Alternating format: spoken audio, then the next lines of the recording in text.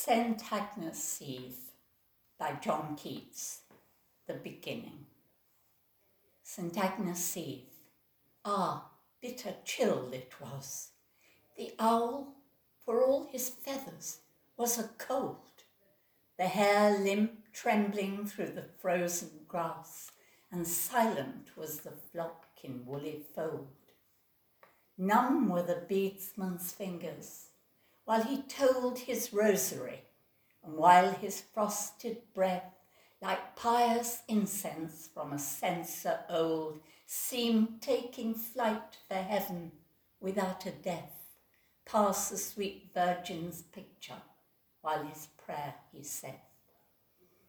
His prayer he saith, this patient holy man, then takes his lamp and riseth from his knees, and back returneth, meagre, barefoot, wan, along the chapel aisle by slow degrees.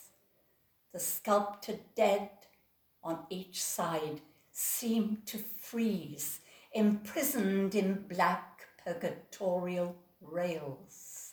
Knights, ladies, praying in dumb oratories, he passeth by, and his weak spirit fails to think how they may ache in icy hoods and mails.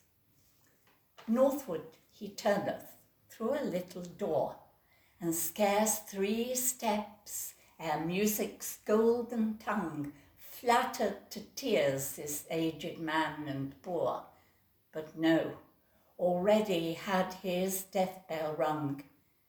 The joys of all his life were said and sung. His was harsh penance on St Agnes Eve. Another way he went, and soon among rough ashes sat he for his soul's reprieve, and all night kept awake for sinners' sake.